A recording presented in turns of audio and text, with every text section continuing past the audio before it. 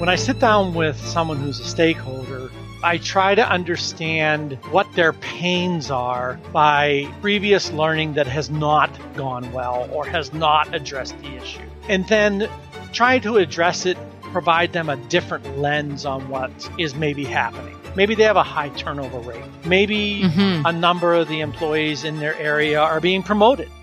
So you continuously have these gaps. You may go in there and say, well, you know what? You're obviously doing something right because you got a lot of people in this group that are being promoted for that. Let's try to address what is really needed out of the current group that we have right now, and then try to build on that, concentrate on what they currently are dealing with.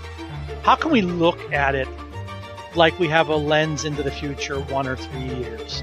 What will that look like? How can we build on this now so that in 1 year or 3 years, we're not coming back and saying the same thing?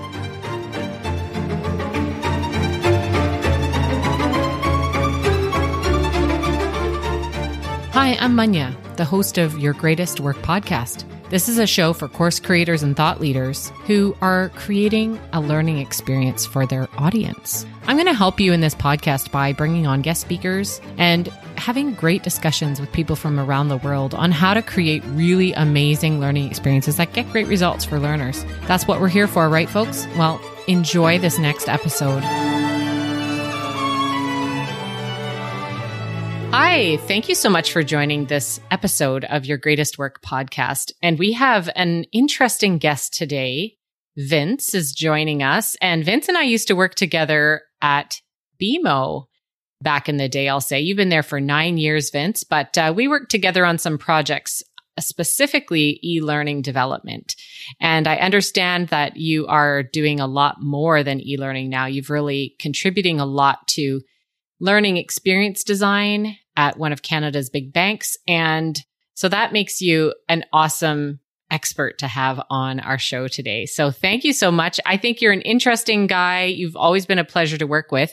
And you've got a cool kind of side project, which is this blog that you've been writing from your perspective as a coach. So it sounds like we both have some experience coaching kids. Mine was in music education and you in sports. So that's actually how I got started in learning design. And I think it gives us a really cool lens that we can bring into our work. So thank you, Vince. That was a big intro. And thanks for joining. So maybe you want to add a little bit to what I talked about here. Absolutely. Hi, Manya. Thank you for having me on. Yes, my name is Vince Grabowski. I am a learning experience designer at BMO and have been there for coming up on 9 years now. In my overall career, I've spent the last 25 years in education, ranging everything from grade school all the way through to college and helping to not only design, but also write and edit and deliver world-class training wherever I am. My experience in the development side on e-learning was a lot of understanding what the functionality of programs could bring to the learning experience. As I've transitioned into the new role now, I get an opportunity to look into how the mindset of the learner is going to drive what we're delivering to them. And I would like to take a little bit of time throughout this podcast or this episode to help you to understand what that means for the learner and what it means for the people who are designing and developing not only e-learning, but digital learning, period, because it goes way beyond e-learning. Yeah. That sounds amazing. I think it's important, especially as we talk about the future of learning and the way that we are approaching learning design in general. It's much more from that user's perspective. And what are they dealing with? What are they encountering?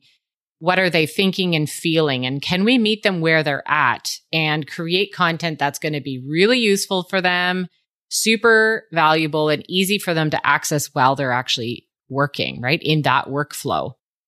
So tell me a little bit more about digital learning and what your thoughts are around creating engaging digital learning.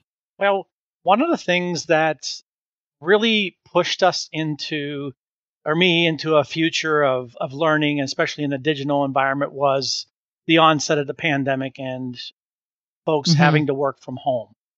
Now, this did a couple of things. First of all, it put people who would normally not be in front of a computer screen all day long, but would be moving in and out of rooms for meetings or meeting with people sort of over the desk wall or in offices into a completely virtual environment.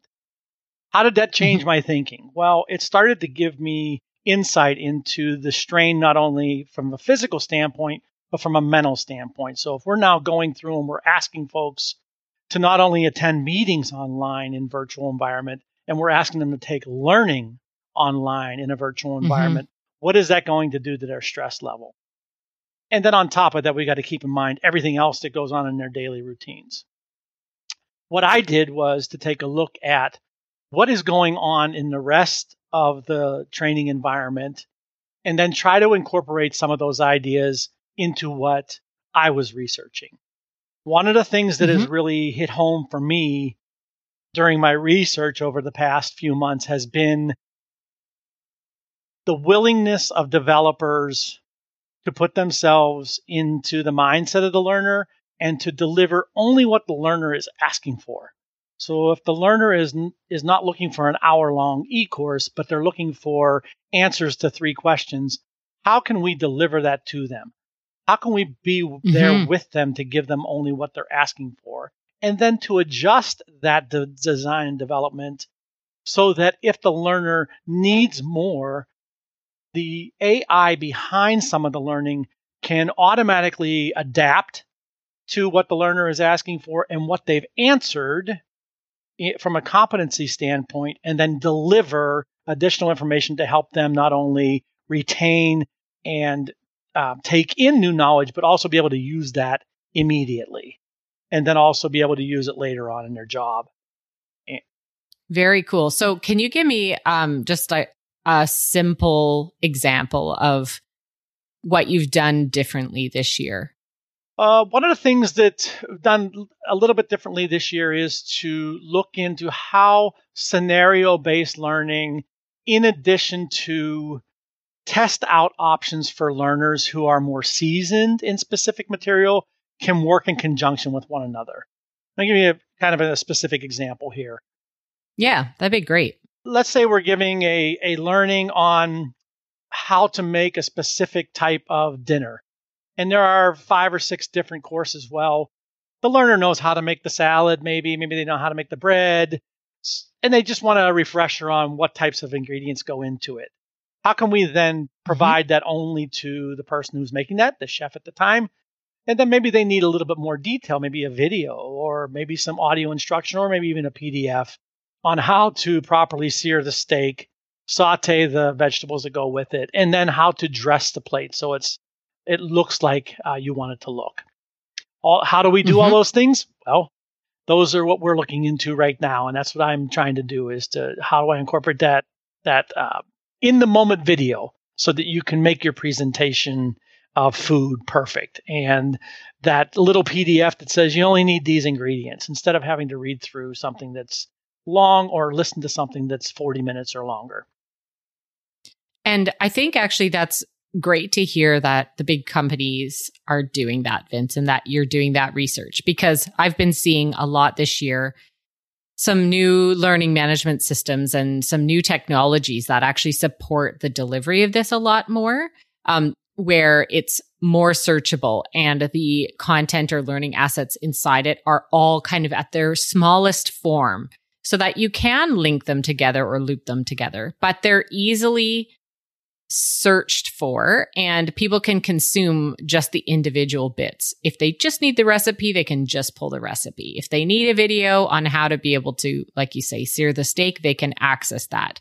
So are you finding maybe I should say, you've got the thinking down pat. And I think it's great for us to be thinking of things at this micro level. But what hurdles are you experiencing right now? Is it with delivering this within your current technology, or is it the appetite of the business stakeholders? Where do you think that the biggest challenges are for getting what we know to be the right delivery method? Where are you finding that hurdle? We know what we need to do. It's just a matter of how, getting the approvals to do this. So what do you think? Well, I think it's a really great question. And from the research that I've done, I've seen companies having some challenges around how do we convert what we've been doing for years and years and years from an ILT standpoint, or even a virtual standpoint, into this just-in-time or adaptive or whatever other type of emerging methodologies are out there, and still be able to engage our employees properly, knowing the stress they're under, and be able to provide them a means to retain this so that they can not only upskill at their current position, but maybe move forward into something that they want to do. So that may be one big hurdle. Another big hurdle, it's not really a hurdle, it's more of an unknown, because right now we don't know what the total impact of folks working remotely for over a year is going to be once we return back into that working environment where we're all together. So how do we go about understanding that level of stress or uncertainty around where folks want to be in their career going forward in order to be able to provide them what they want? So I think really I'm going a long way around it, but I think really what the thing is how do we really get to what the learner needs and can reduce their stress level and provide them with a means of support as they learn going forward. Yeah, I think you've hit the nail on the head. There is a lot of uncertainty, and it's hard to know how people are going to be and what careers are changing so fast, and just the skills that are required and the mindsets required are changing fast, right?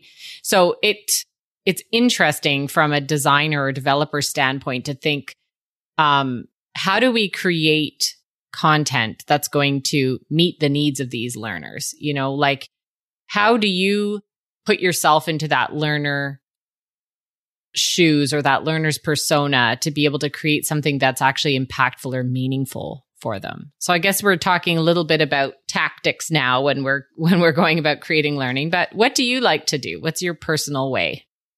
Yeah, and I just want to take a step back because you just mentioned something there, Manya, that has brought me to another area where companies may have some barriers to success in this arena, and that's how do we merge the softwares or the tools that we're going to be using? Right now, there's so many companies out there that are providing means of immersive learning or in-the-moment learning or adaptive learning, and some of them are relatively new.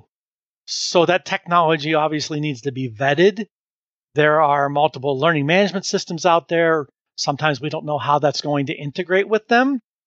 How do we report on these things? How do we track? How can we take what we've learned from those learners and then pay it forward into learning in the future? One thing that's changed in my thinking, especially around software, is the idea around immersive learning. One of the barriers to immersive learning in the past, and specifically like VR, virtual reality, would be the cost. Right? There's a very large cost to it. Now, as we try to connect with learners, we can look at immersive as something other than putting on a pair of goggles and being in a 3D environment. It's got to be a safe environment. It's got to be a supportive environment. It's got to be maybe something they can do in bits and pieces, because immersive technology has evolved so much in really just the last 5 years. So when I do my research or whenever I'm looking online or I'm doing my writing, I try to think like a learner more than a designer or a developer. And what is this experience going to make me feel? What's it going to want to make me do at the end? Am I going to want to share this with somebody else? Do I have ways that maybe we can make this better? So I start to think more like a learner, and you hit on a really big word, and that's what's the impact going to be? And sometimes learners just don't have the time to sit down and interact with an e-learning or a digital learning in some way.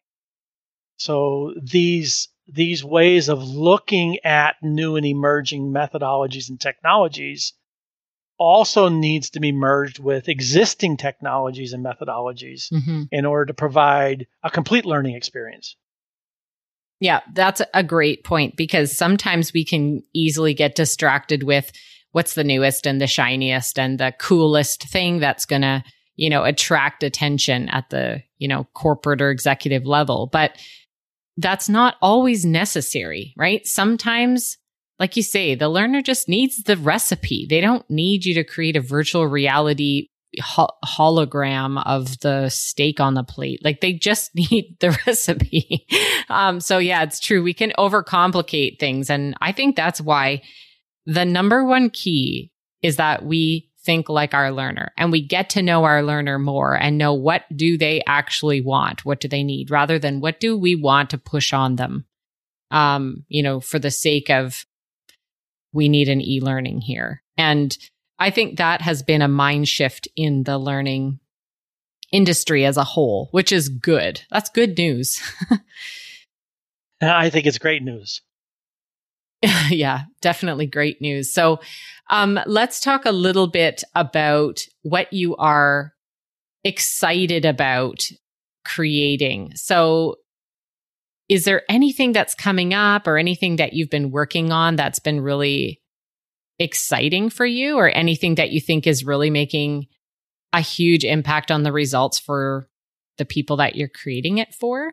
It's beautiful that we got a chance to talk about this, Manya, because through my research over the past few months, I've really learned what different methodologies are as far as learning goes and what technologies are available.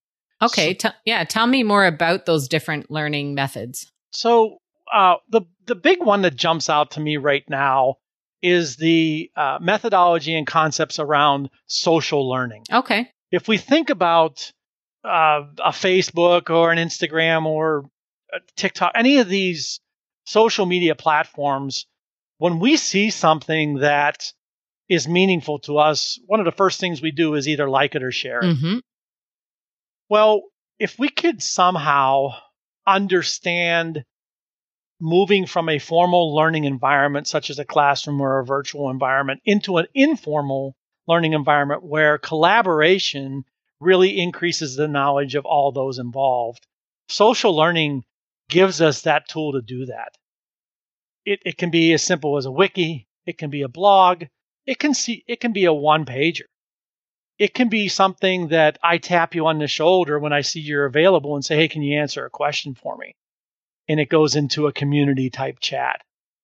These types of things in social learning, in my opinion, are really exploding when it comes to teaching one another. And it can work in a good way, and it obviously can work in the reverse. Mm-hmm. But I'm seeing it more from the good way.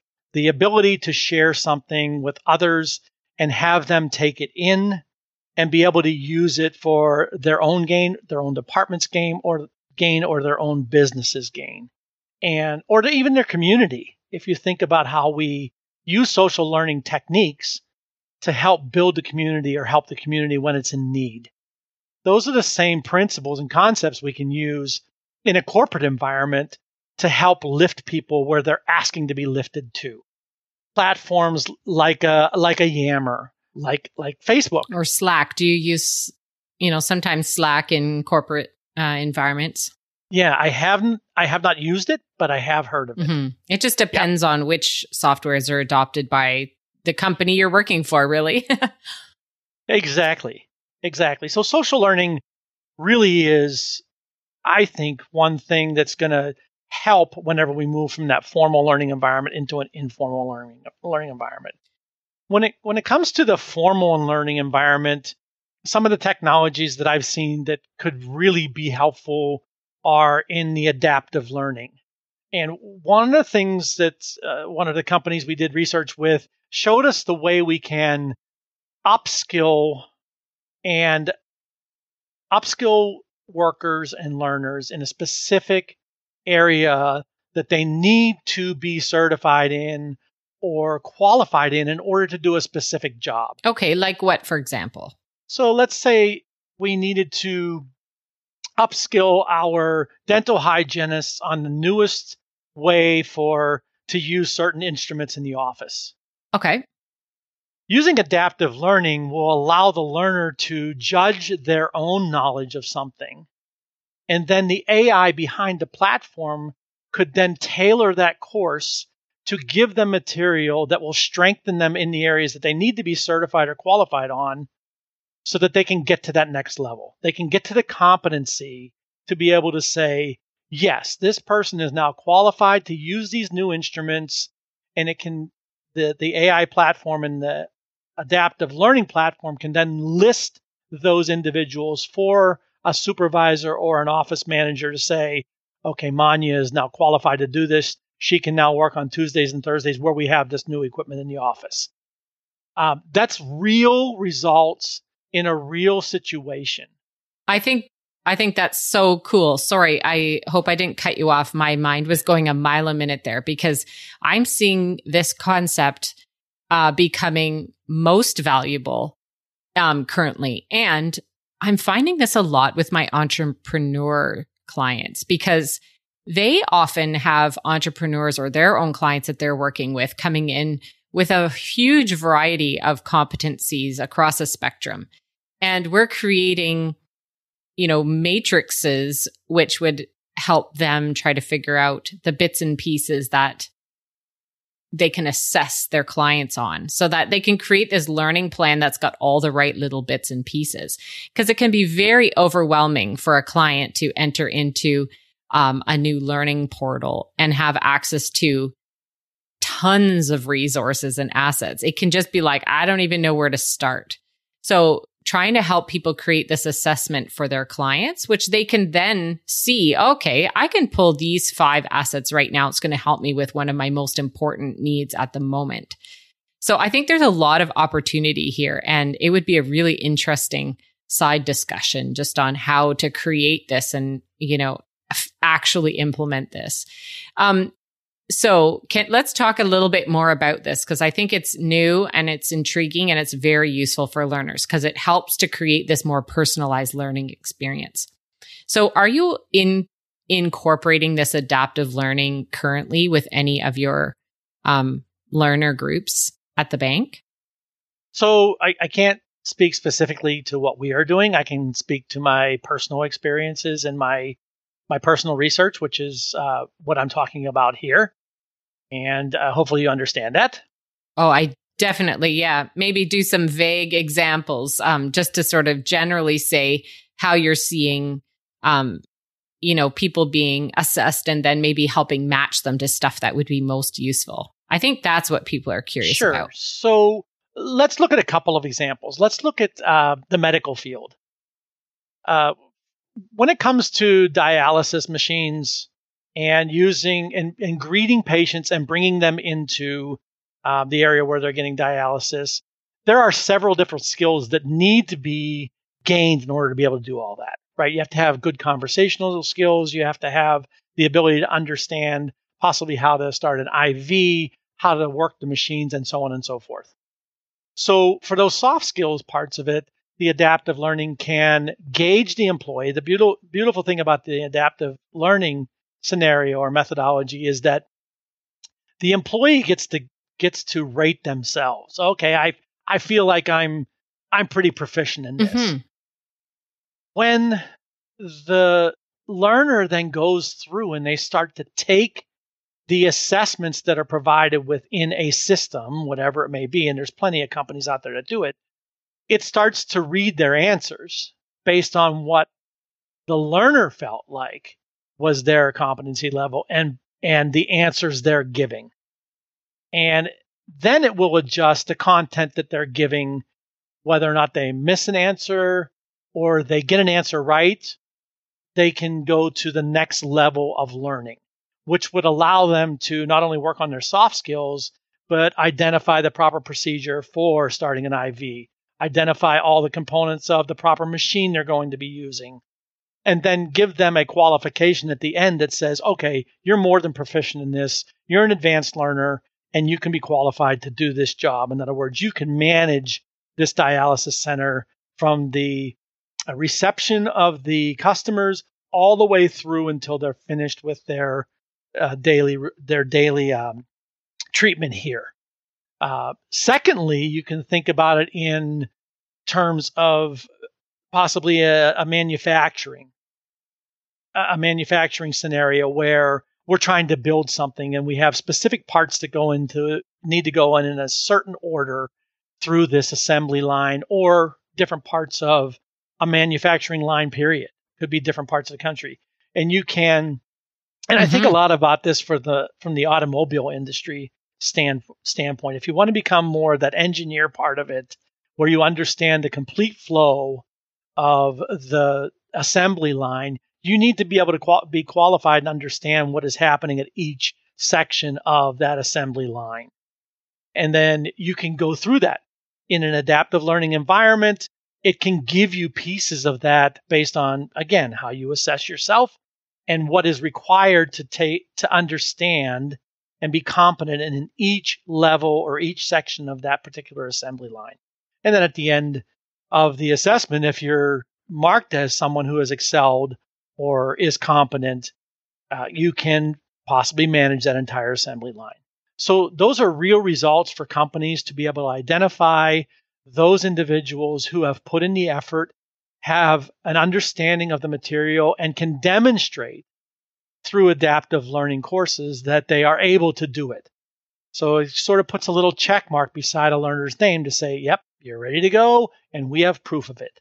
Yeah, this is also such an interesting way to help bridge gaps between learning that occurs around the world. So let's just say, somebody comes from a different country, they immigrate to wherever they're now working, and all of a sudden they realize there's a fair bit of their work that isn't recognized or credentials look different. So it's an interesting way to assess and kind of qualify and help find the smaller gaps that exist within somebody's skill set or their knowledge base. So it is great to see this happening. And I'm also doing a lot more thinking about how to create these systems so that it works best for, finding those holes and creating new learning and getting it out to people in the right way. So I'm very interested in this topic, as you can tell.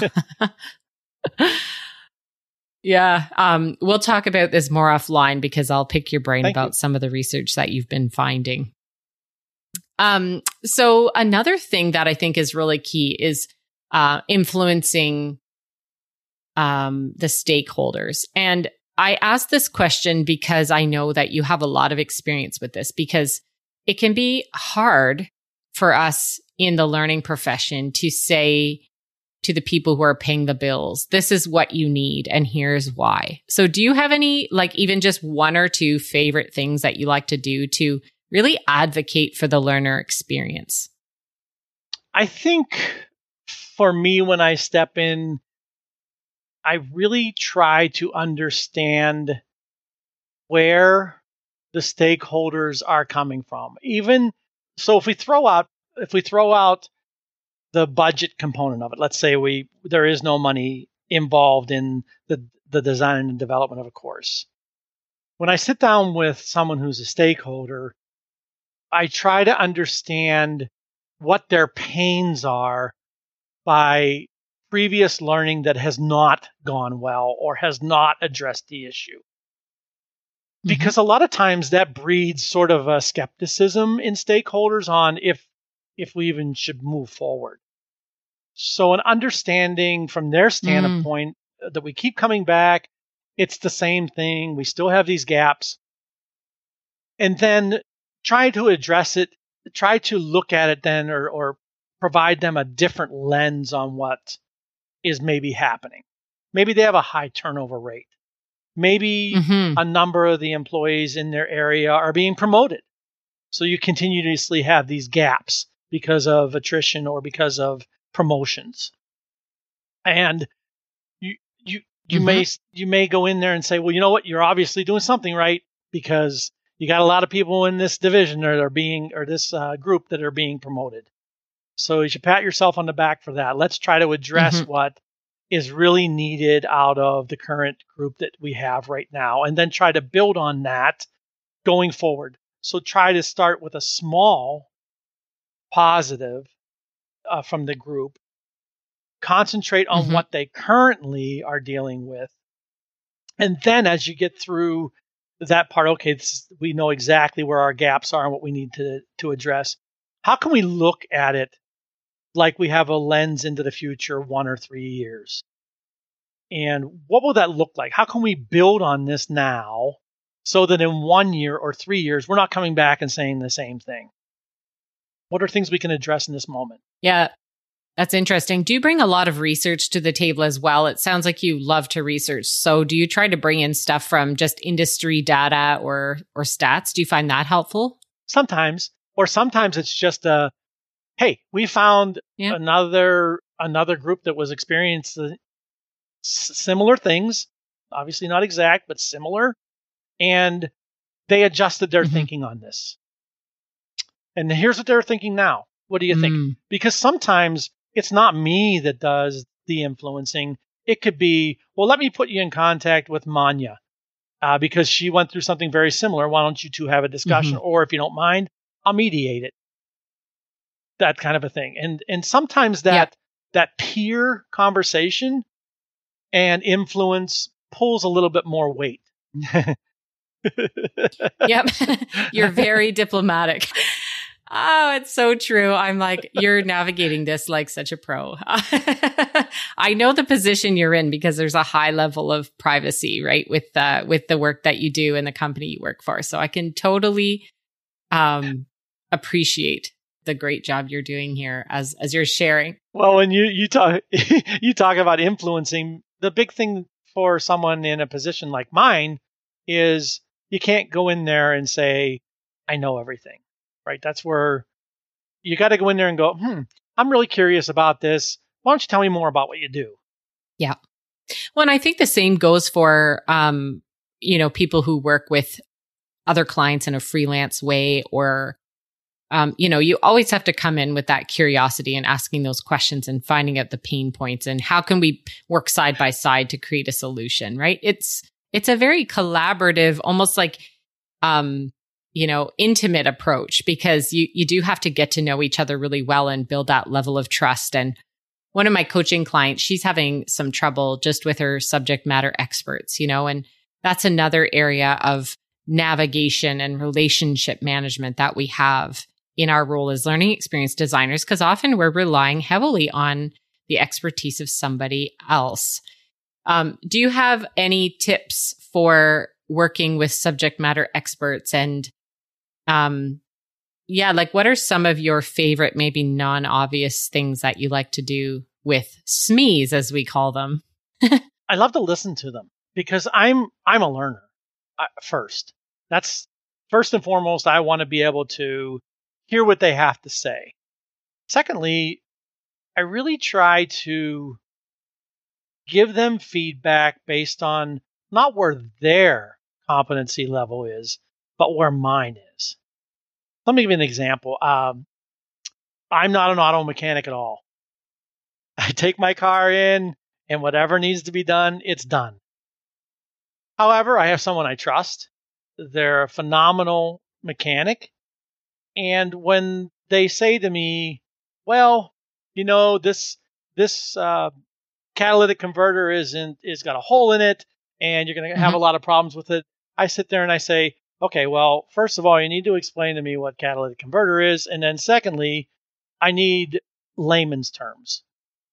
Now, in doing that, what I have found is that the SMEs will pause. And a number of times they'll come back and say, you know what? You're right. I've been doing this for 10 years. So someone who's brand new to role, no matter what it is, a mechanic, a chef, it doesn't matter. They're not going to understand this language. And I think that's a really huge part of making that connection with a SME. I respect what they know. Don't get me wrong. And I tell them right up front, okay, you're the expert. The E in SME stands for expert. So just make that totally clear to them. Another thing I try to do is I ask them, if you were going to sit down and take this course, how long would it take you? And then they usually say, oh, I could probably do it in 20 minutes. I said, okay, now I'll triple that because that's you.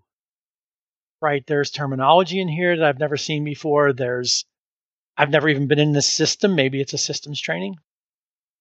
And that also gives them pause. And then the last thing I try to do is say, if you've worked on something like this before, what's worked for you? And do you think it'll work here? It sounds like your approach is really to get at the person. You're curious and you ask those questions and you get them to really demonstrate empathy and think about the learner first and foremost. And I feel like unless you're working with somebody who's really hard, these are approaches that, generally work really well with our stakeholders and our subject matter experts. And so I think, you've given some great food for thought today. And I'm curious if you were to pick something like a dream concept to create or something that you'd be really interested in trying out in learning, what would it be? Wow. That's not a hard question to answer at all. So, okay. So I've been finding lately that augmented reality, I actually haven't created anything in that yet, but I'm having conversations with another learning professional who's doing this in a really cool way. Like it's not augmented reality just for the sake of it, but it's super effective. Like it basically is making a huge impact for their clients. So that's something that I'd be kind of curious to do. But again, it has to be just the right scenario because there's no point in doing it just for the sake of it. It's a waste. So that's would love to try when the right opportunity presents itself. But what about you? Is there anything that you'd love to explore? Yes, Experiment absolutely. with? I think immersive learning where I would be able to feel a real connection with those that need to feel like they are supported, that they are visible, that they do matter.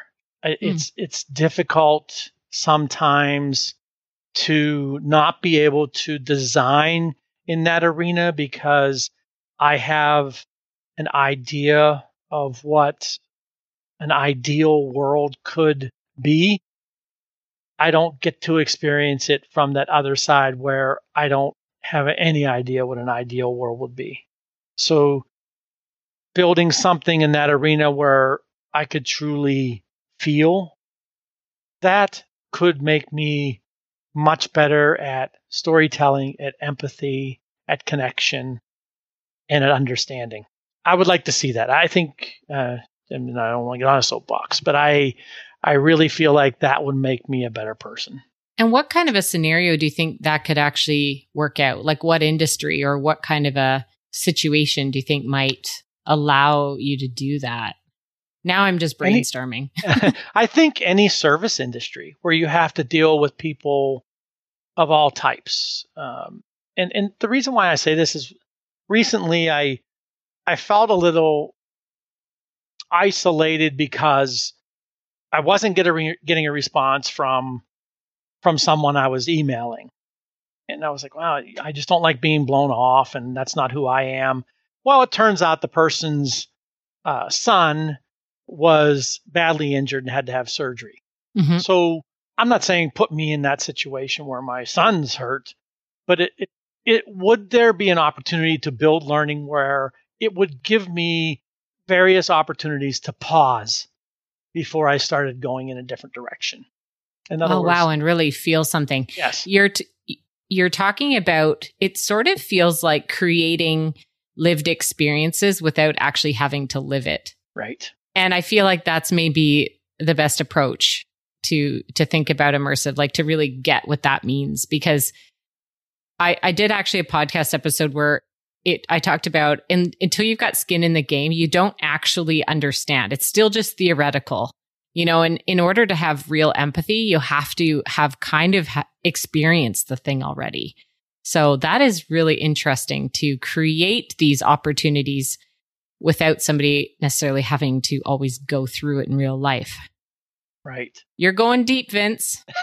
Well, there was research. There was actually research, I don't know, say maybe about 10 years ago, where when VR just came out and a university adopted it to give students an opportunity to see what it was like to live in like an African village that had no water. So you had to walk.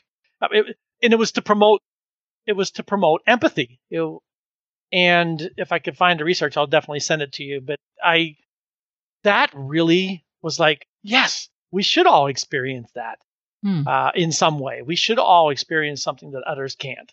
And now that VR immersive learning is helping people deal with anxieties and claustrophobia and fear of heights and so on and so forth, I can see it changing our attitudes, or at least change my attitude about the way I would look or feel if I was put in a certain situation. That's really cool. Thanks for sharing that sort of pipe dream learning. And I think it's really cool to think even in just micro ways about how we can build this into our learning, and what technologies maybe can we use to create different kind of immersive experiences. So I'm going to keep that in mind. You really made me think today, Vince. So I appreciate that. And I hope that the audience as well will appreciate some of these ways of thinking that you've proposed, because I heard a lot of empathy and a lot of putting ourselves in the learner's shoes, which I think is critically important for creating learning that gets results. So thanks again for being here. I really appreciate you having me on, and for giving me an opportunity to talk to you a bit about what's going on in the learning world. That's amazing. Well, have a great day, and keep on innovating and researching, because it's serving you well. Will do. Thank you, Manya. Thank you so much for listening. I hope you were able to pull something really useful out of this episode, and I hope you enjoyed the conversation. Please contact us if you'd like to learn more about anything that we've discussed, or if you need help creating your next learning experience. We've got lots of great ways to work together, and I would love to have a conversation to see if it might be the right fit. Also, consider leaving us a review, and definitely subscribe so you don't miss out on any interesting topics that could really help you in your journey.